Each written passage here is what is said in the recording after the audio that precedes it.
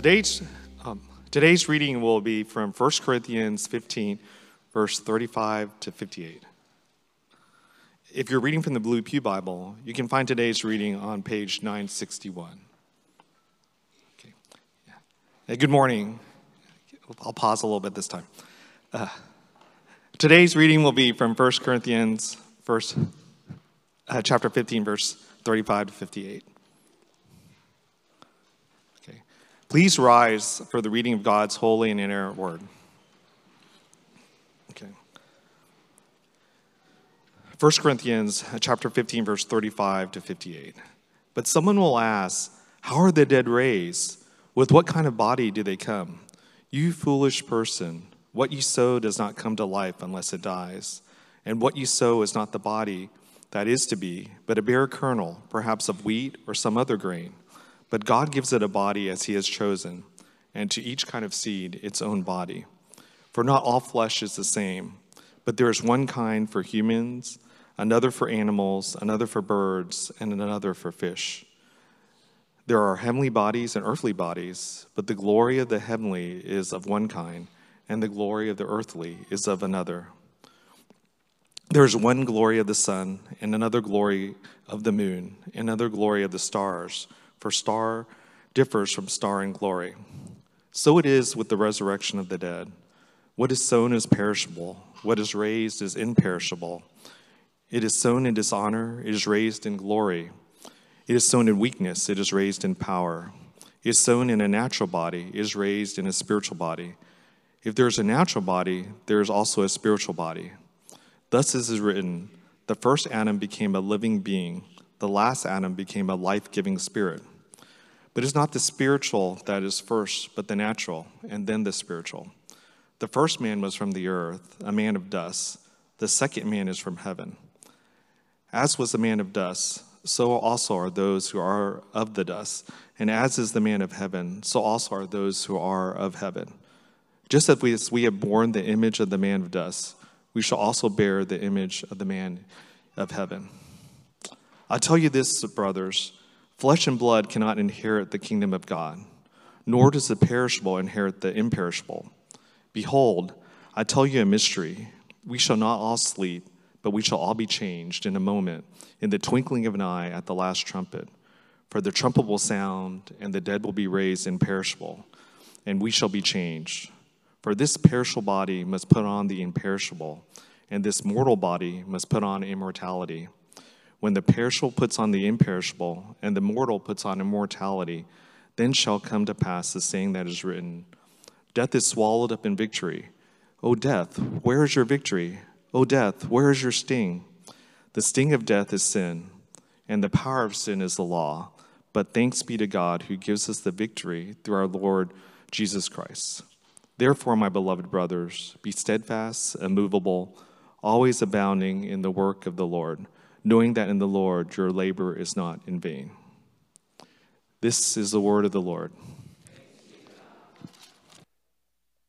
Let me pray for us once more. Gracious Father, we thank you for your word as it was just read to us. And we now pray for your Holy Spirit to take your holy word and to apply it deeply to our hearts, to our lives, that we may come away transformed and changed by an encounter with you, sitting under the preaching of your word. We pray all this for your glory and our good, and in Jesus' name, amen. Well, friends, I'm in my mid-40s now, and I am definitely feeling the effects of aging. If I do any strenuous activity, I notice that my recovery time is definitely longer than before. Now, as many of you know, I do have a toddler in the home, and so, she does keep me on my toes. She does, keep me feeling younger, but it's all a facade. I just feel younger because I'm hanging out with younger dads at the park. But I need to watch myself. I realize now I can't horseplay like I could, 10 years ago. I pull muscles from just sleeping. Sleeping weird on my pillow, and I wake up, I'm like, I wish I had a cool story. And no, I woke up and I'm injured. Now, many of you here are older than me, and so you know what I'm talking about. You're like, hey, welcome to the club. You know, it just gets harder. And some of you here are, let's just face it, you're well acquainted with physical pain and limitations. Perhaps you struggle with a chronic disease. Maybe some days your flare-ups get so bad that you can't even go to work. You can't even get out of bed. Or perhaps for you, you've had a significant injury in the past, and so you are definitely feeling the effects of that injury. You have chronic pain. You have limited mobility. I mean, suffice to say, you feel very acutely, you feel the pain and the frustration of having to bear these burdensome bodies, of being embodied creatures that are susceptible to weakness and to decay. You know what that's like. Now, at the same time, though, many of you here are actually at the prime of your lives. You're young, you're fit. And so, your annual physicals, man, they are quick, they are easy. Or you're probably so young, you don't even do annual physicals. That's probably where many of you are at. So you often don't think about your body, you don't think about its limitations. The breakdown of your body is probably the furthest thing on your mind right now.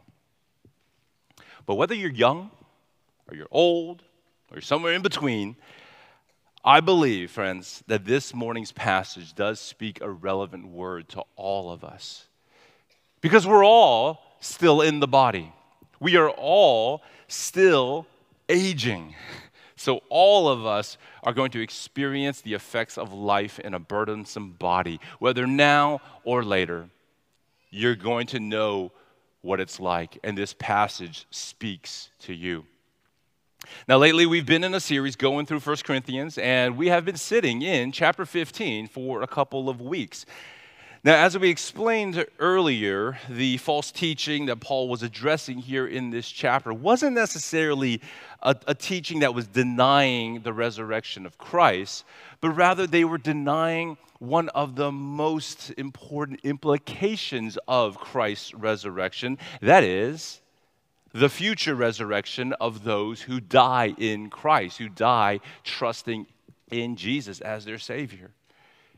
Because Christ has been bodily raised, the point in our chapter is that Christians can look forward to a bodily resurrection from the dead. Now, friends, if imagining dead people rising from their graves, if that sounds to you as far-fetched, if that sounds strange to you, well, just know that it sounded equally strange to people in Paul's day. If you look with me at verse 35 again, notice the question. Notice the rhetorical question that's being asked here. But someone will ask, how are the dead raised? With what kind of body do they come? You see, the objectors in those days couldn't make sense of this idea of a bodily resurrection because what they were picturing dead, rotted corpses and trying to imagine them crawling out of the grave, trying to imagine them coming back to life. And so just as, a really bad B-movie zombie flick, it just seems just utterly ridiculous to us when we watch it. In the same way, those in the Corinthian church thought the idea of a bodily resurrection was flat out silly. What kind of body are they going to come back with? That's crazy. It's ridiculous. Especially, they thought this, especially since you have to realize that ancient Greeks didn't normally bury their dead. They actually cremated their dead. They practiced cremation because they viewed the body at best as a shell. At worst, it was considered the prison house for your soul. And so burning the dead was how you would free the soul from its bodily shackles. Now, as these Greek pagans were being converted to Christianity in the Corinthian church, they began to renounce cremation. They began to embrace the Christian practice of burial. but they still had a hard time imagining their deceased loved one whose ashes has been scattered to the four winds.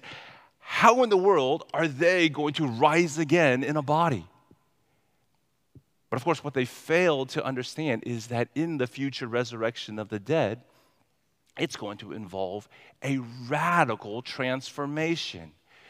We will rise with our bodies, but they won't be the same bodies. They'll be changed. They'll be transformed to a greater kind of glory. They will be imperishable. They will be immortal.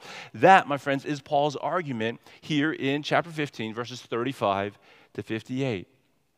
His whole point is that the Christian's hope is not to one day shed this burdensome body, but rather to see it changed, to see it transformed.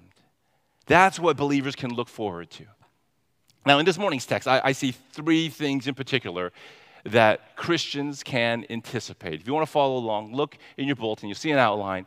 Three things that we as believers in Christ can anticipate. First, we can anticipate a future earthly existence. Second, new glorified bodies. And third, we can anticipate a stingless death. All right, so let's go. Let's get into our text. The first thing that we can anticipate is a future earthly existence. That means we can look forward to a final destination that will be a physical place experienced in a physical body. Our experience of heaven, it won't be, floating up in the clouds. No, it will be a physical, earthly existence.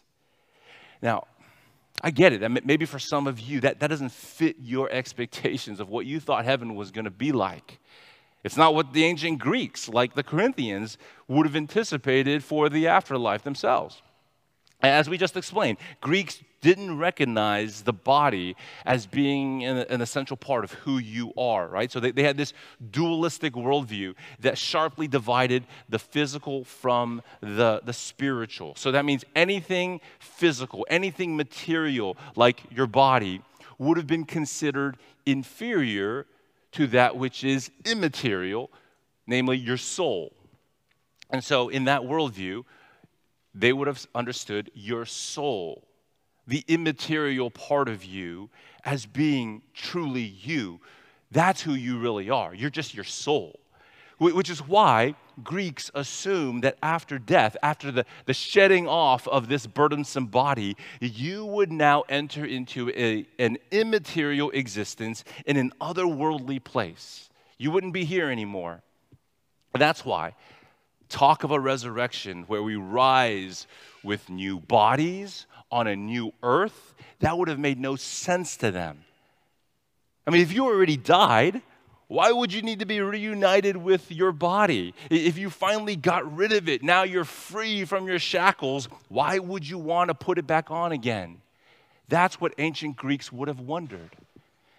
I'm not surprised if Christians today wonder the same thing. Why do we need a resurrection? Why do we need a body in the future? If after we die, if we believe that we're going to be with Christ in heaven, then what's the whole point of a resurrected body?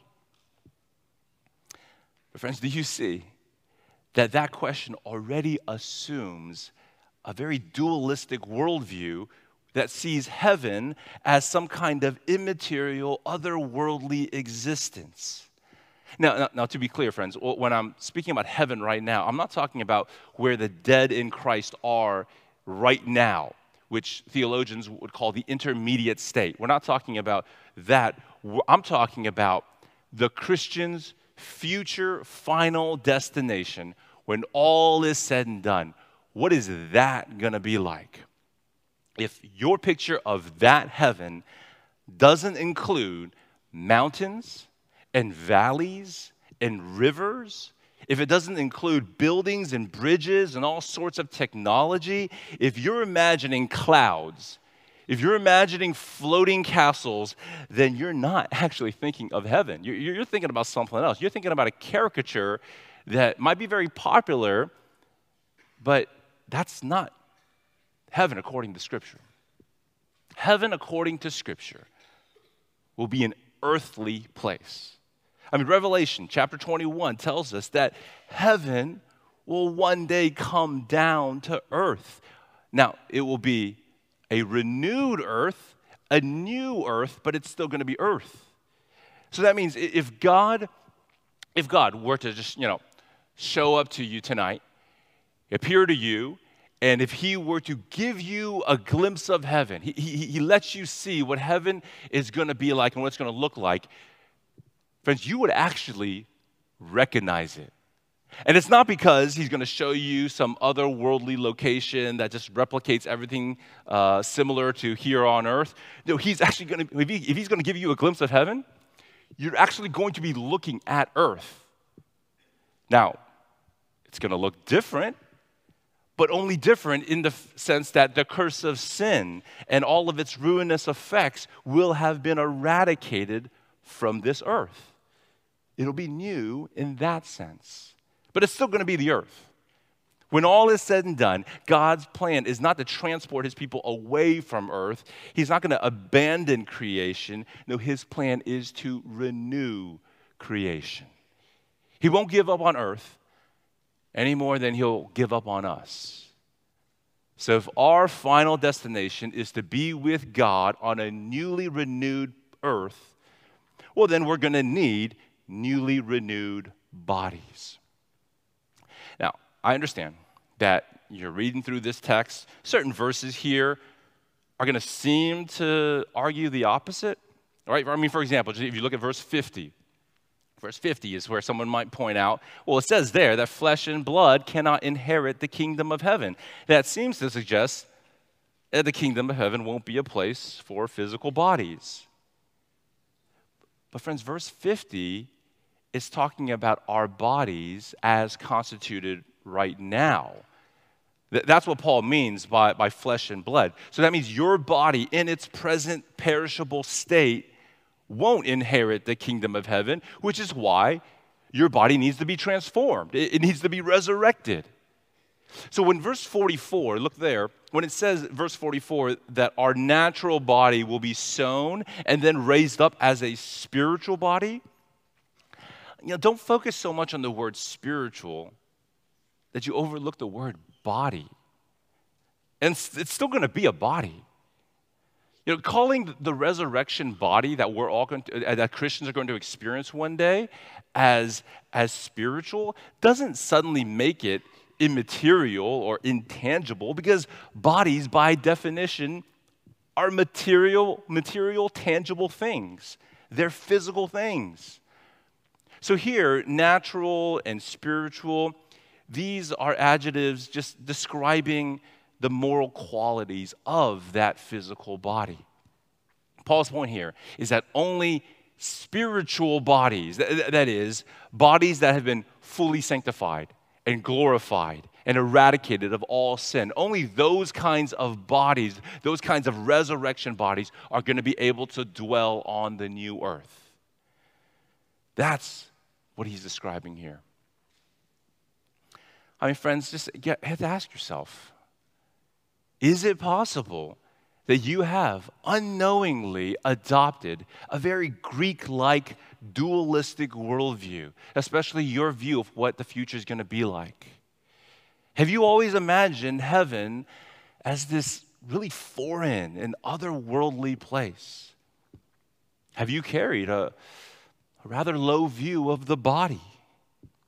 Do you see it as just this extraneous part of yourself that you look forward to shedding one day when you go off to heaven? Now, I realize that some of you are facing a daily struggle with the aging and the wearing down of your body. And so I understand why the idea of finally being rid of this burdensome body sounds very appealing to you. But my point is that according to Scripture, that is not the Christian's blessed hope.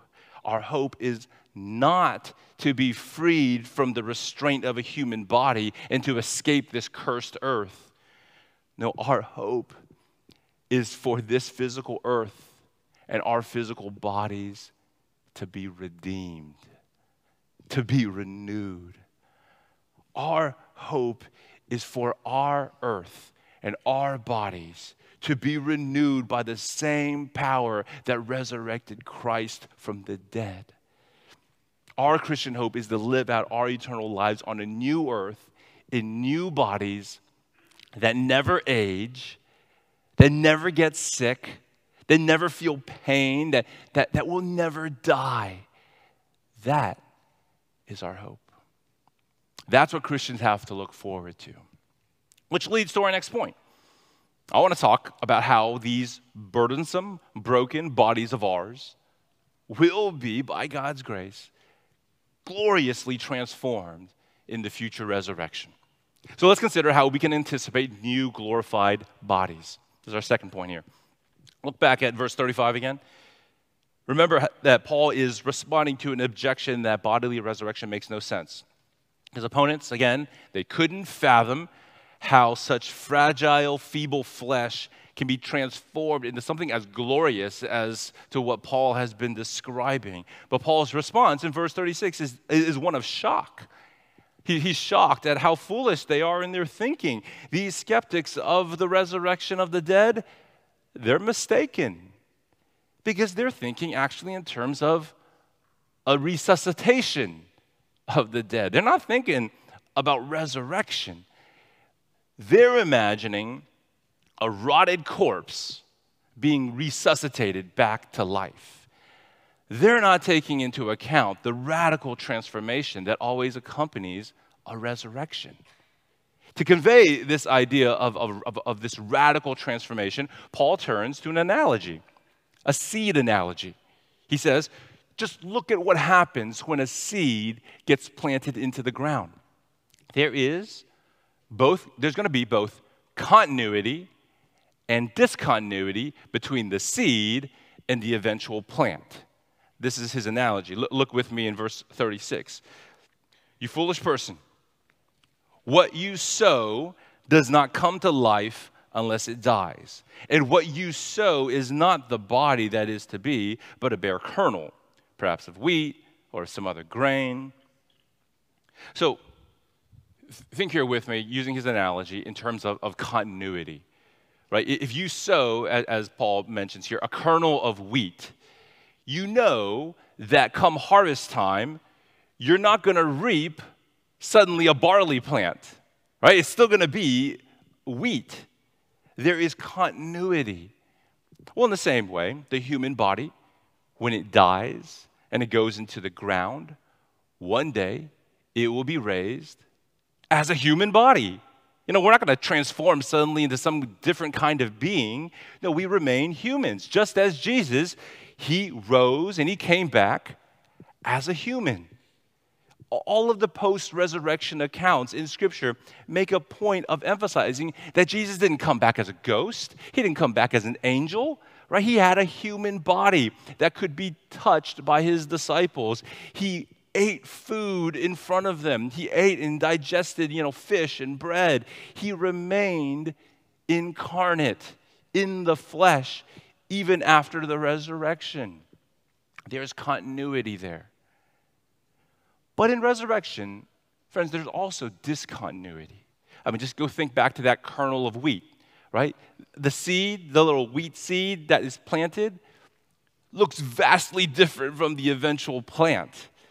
I mean, just, the fact that you go outside and you look at all these massive trees. I mean, some of them can be multiple stories high. And you think, man, these trees, these huge trees, came from tiny little seeds. I mean, if you think about that, that should really blow your mind. I mean, just imagine sticking like a little acorn, right, in the dirt, putting some dirt over it, patting it down, and just walking away, paying it no attention. And then a year later, you go back to that same place, you're like, I'm going to dig up my little acorn. I want to see that thing again. And suddenly you're like, whoa, what happened? Because in the place where I planted is this tall oak tree. How did that happen? I mean, that should just blow our minds that some kind of transformation like that occurs. It's amazing when you consider the difference between that acorn and the oak tree. What rises up looks nothing like what was buried. There is discontinuity. And yet, at the same time, it's not like what rose up is something brand new, right? It's still an oak tree, and that's an oak tree's seed, called an acorn. And so, Revelation 21, again, talking about the future, it says there in Revelation 21, verse 5, that God is going to make all things new. It doesn't say that God's coming back to make all new things, but to make all things new. So that means in the future resurrection, the new earth will still be the earth, and resurrected bodies will still be bodies. This, my friends, is Paul's response to those who can't fathom how the dead come back in a body. If their corpses have rotted, or if they were cremated and their ashes have been scattered to the four winds, how can they rise in bodily form is what they're wondering, right? What kind of body do the dead, the resurrected come with? And Paul says, man, those are foolish objections. Now, if he were preaching a future resuscitation of the dead, well then, hey, actually those would be some fair objections. That would be a problem. But Paul only preaches a future resurrection.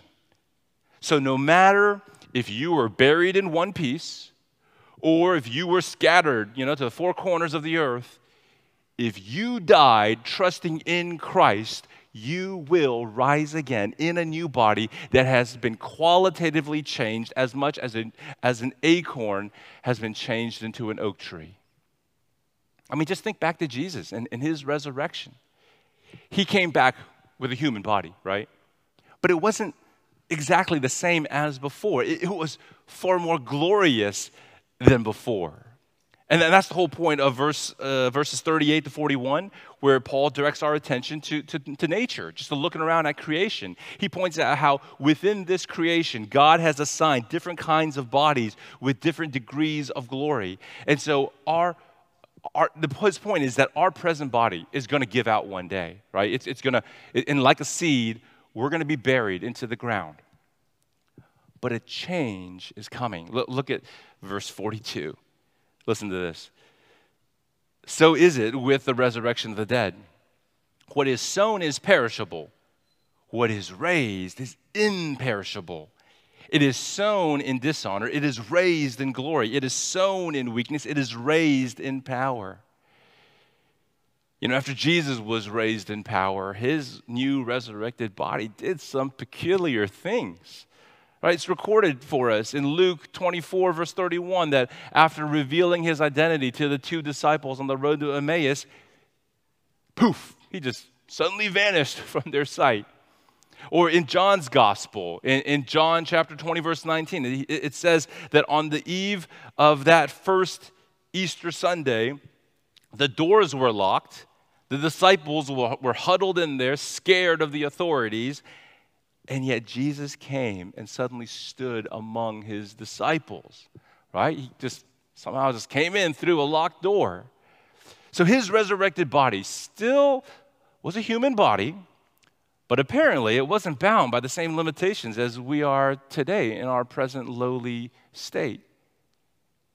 And yet, just having said that and just pointing out those scripture verses, I don't want you to have the impression that post-resurrection, Jesus just constantly, floated around Jerusalem, right? Just, like, boo, materializing himself behind, walls and just as if he was just teleporting here and there, visiting all of his disciples. Like, that's not what we should be picturing. I mean, that might give you the impression that, I don't think he really is human anymore. He doesn't really have a body if that's how he operates. But just think about it. Think about how in all four of the gospel accounts, they all make a point of emphasizing that the stone that was in front of his tomb was rolled away that Easter morning.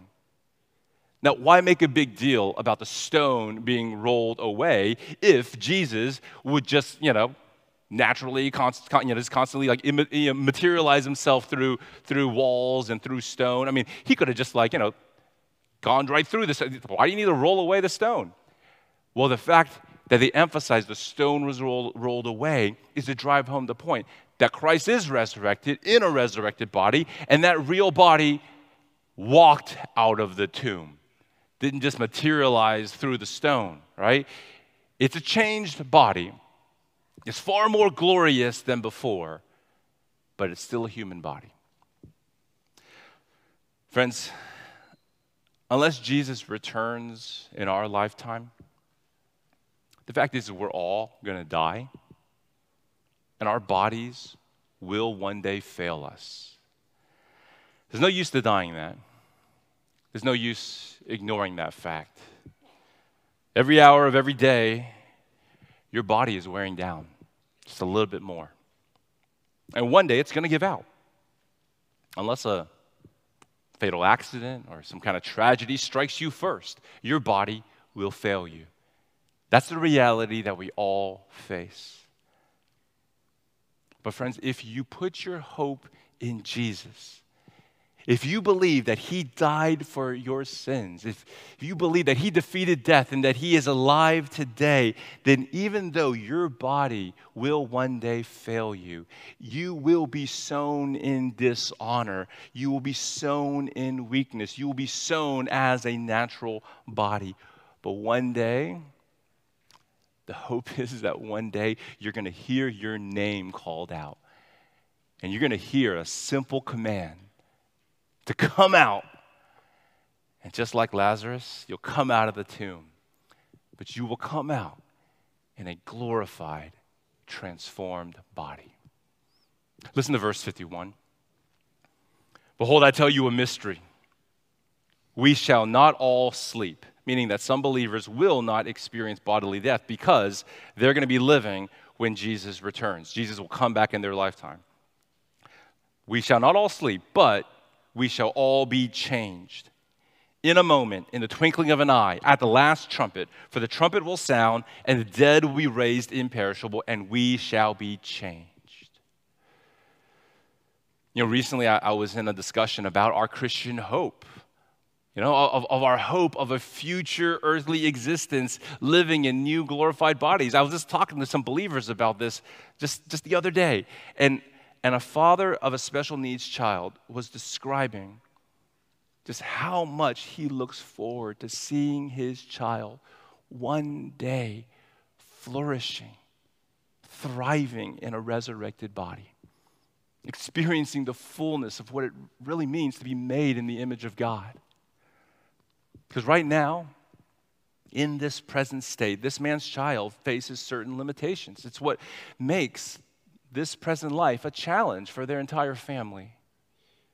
But I was moved to hear this father describe his hope in the gospel promise that one day, in a moment, in the twinkling of an eye, he and his child and the rest of us who are in Christ will all be changed. We shall be changed. Friends, that same hope can be yours. I mean, you may be facing right now some certain physical limitations. I mean, maybe you're battling cancer. Maybe you're dealing with a chronic disease. Maybe you're noticing your memory is in decline, and you're thinking about, you know, how your parents or your grandparents had dementia, and you're fearful for yourself, and you're wondering, is that going to be my future? Look, you should avail yourself to all of, available treatments. I mean, just be grateful for all the advancements in medicine and technology. I mean, be grateful for the fact that we live today in this present age. But keep this in mind. The Word of God never holds out the promise that all your diseases and all of your physical limitations will be healed in this life. It doesn't hold out that promise, but it does promise you. It does hold out the promise of new life on a new earth, in a new body, if you put your hope in a risen Lord, in a resurrected Savior. If you put your trust in Christ, then you can be sure that when this vapor of a life has passed, you will be raised and you will be changed. You will no longer face any limitations anymore. You will finally experience the fullness of what it means to be made in the image of God. That's the Christian's hope. And that could be your hope if it isn't already so.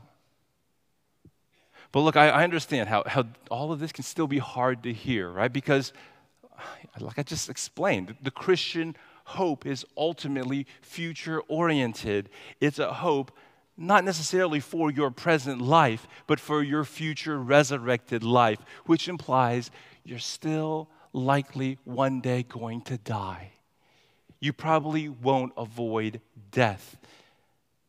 But that was never the Christian hope in the first place, right? Our hope is in the promise that because of what Jesus did on our behalf, we won't stay dead. That's the hope. Yeah, we're going to die, but we're not going to stay dead. We're going to rise again in resurrection life. That leads to the third thing we have to look forward to. The Christian hope anticipates death. We're going to die. But we're not going to experience just a regular death, but rather a stingless death. This is really Jesus' parting gift to his disciples. By means of his death and resurrection, he leaves his people with a stingless death. This is our third point, and look with me here at verse 54. And this is verses 54 to 55. Let me read that again. When the perishable puts on the imperishable, and the mortal puts on immortality, then shall come to pass the saying that is written, death is swallowed up in victory. O death, where is your victory? O death, where is your sting? Here Paul is quoting out of Hosea chapter 13, verse 14, where the prophet is essentially taunting death. O death, where is your victory? O death, where is your sting? And Paul's saying that Hosea's taunt will be fulfilled one day in the resurrection that takes place when all the dead will rise. And from that day on, no one will ever die again. Death will be swallowed up. It's going to be gobbled up. It will be defeated. It will be the death of death. But until that day comes, we still will face death. But there's a way to experience a stingless death, a death that won't hurt, that won't harm. Notice how verse 56 talks about death's sting. That Greek word there refers to a scorpion's sting or a bee's sting. Listen to verse 56. The sting of death is sin, and the power of sin is the law. So notice here, death itself is not actually the problem. You have no need to fear death itself, only death that still has a sting in it. It's only death experienced as a punishment for sin that you should be scared of. So friends, that means if you have yet to deal with your sin, if you have yet to deal with your failure to perfectly keep God's law, then death, when it strikes, will carry a deadly sting. And you should fear that kind of death, because you too will one day be raised, but not raised unto eternal life, but rather raised unto judgment and eternal destruction. To face death with a sting in it should be feared. That is not what you want. But the gospel centers on what Christ has done for you by grace. He has both fulfilled the law on your behalf, and he has removed the sting of death. And all you have to do is put your trust in him. Put your faith in him, and suddenly death for you will have been changed. It will be transformed from a punishment for sin to now a pathway to resurrected life. For the Christian, death is now gain, according to Paul. And it's because of what Christ did for us on the cross. On the cross, he let death sting him. On the cross, Jesus took the sting of death for us. And just think about a bee, a little bee that has used up its stinger. It stung you. It's a goner. That little bee without a stinger is now a goner. It's going to buzz around for a little bit, but we all know that little bee, it's going to die eventually. It doesn't have its stinger anymore. Well, in the same way, death stung Jesus on the cross. And in so doing, death sealed its own fate. It's a goner. Now, yes, death is still buzzing around right now. Death has yet to die. But like a bee without its stinger, you can be at rest to know that death is harmless to believers. It's like a bee that doesn't have a stinger. You don't have to fear that. You don't need to be scared. Christian, you have no need to fear death. It has been swallowed up in Christ's victory, in his death, his resurrection. One day death will be no more. Listen to verse 57. But thanks be to God who gives us the victory through our Lord Jesus Christ. Therefore, my beloved brothers, be steadfast, immovable, always abounding in the work of the Lord, knowing that in the Lord your labor is not in vain. I know some of you are struggling with your burdensome body. And it's shaking your faith because you're not experiencing the healing or the recovery that you've been praying for. In fact, for you, it may be getting worse. Your body is wearing down. Or perhaps you're seeing this happen to someone else. You're seeing this happen to a friend or to a family member. I know some of you guys are taking care of elderly parents, a sick spouse, special needs children. And you're seeing what this burdensome body is doing to a loved one. And your faith has been tried. Your faith has been tested. But remember this. If you are in the Lord, your labor is not in vain. And that's the encouragement that Paul leaves us with here in verse 58.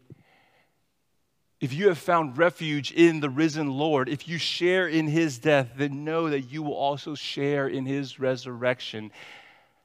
Your labor is not in vain. And if it's a loved one that you are concerned for, then you should really be praying for their healing. You should keep on caring for them in their weakness. But if you're thinking about someone else right now and their body breaking down, be sure to prioritize their relationship with the Lord. Because if they're safe in Christ, then their labor and your labor will ultimately not be in vain. Though their body give way, their hope in Jesus will stay. That's the kind of hope we have as a people who worship a risen Lord and resurrected Savior. Come behold the wondrous mystery. Slain by death, the God of life, but no grave could e'er restrain him. Praise the Lord, he is alive. What a foretaste of deliverance. How unwavering our hope. Christ in power resurrected, as we will be when he comes. Father, we thank you for this word of encouragement, a reminder of the resurrection of Christ and the future resurrection of all those who put their hope in Christ.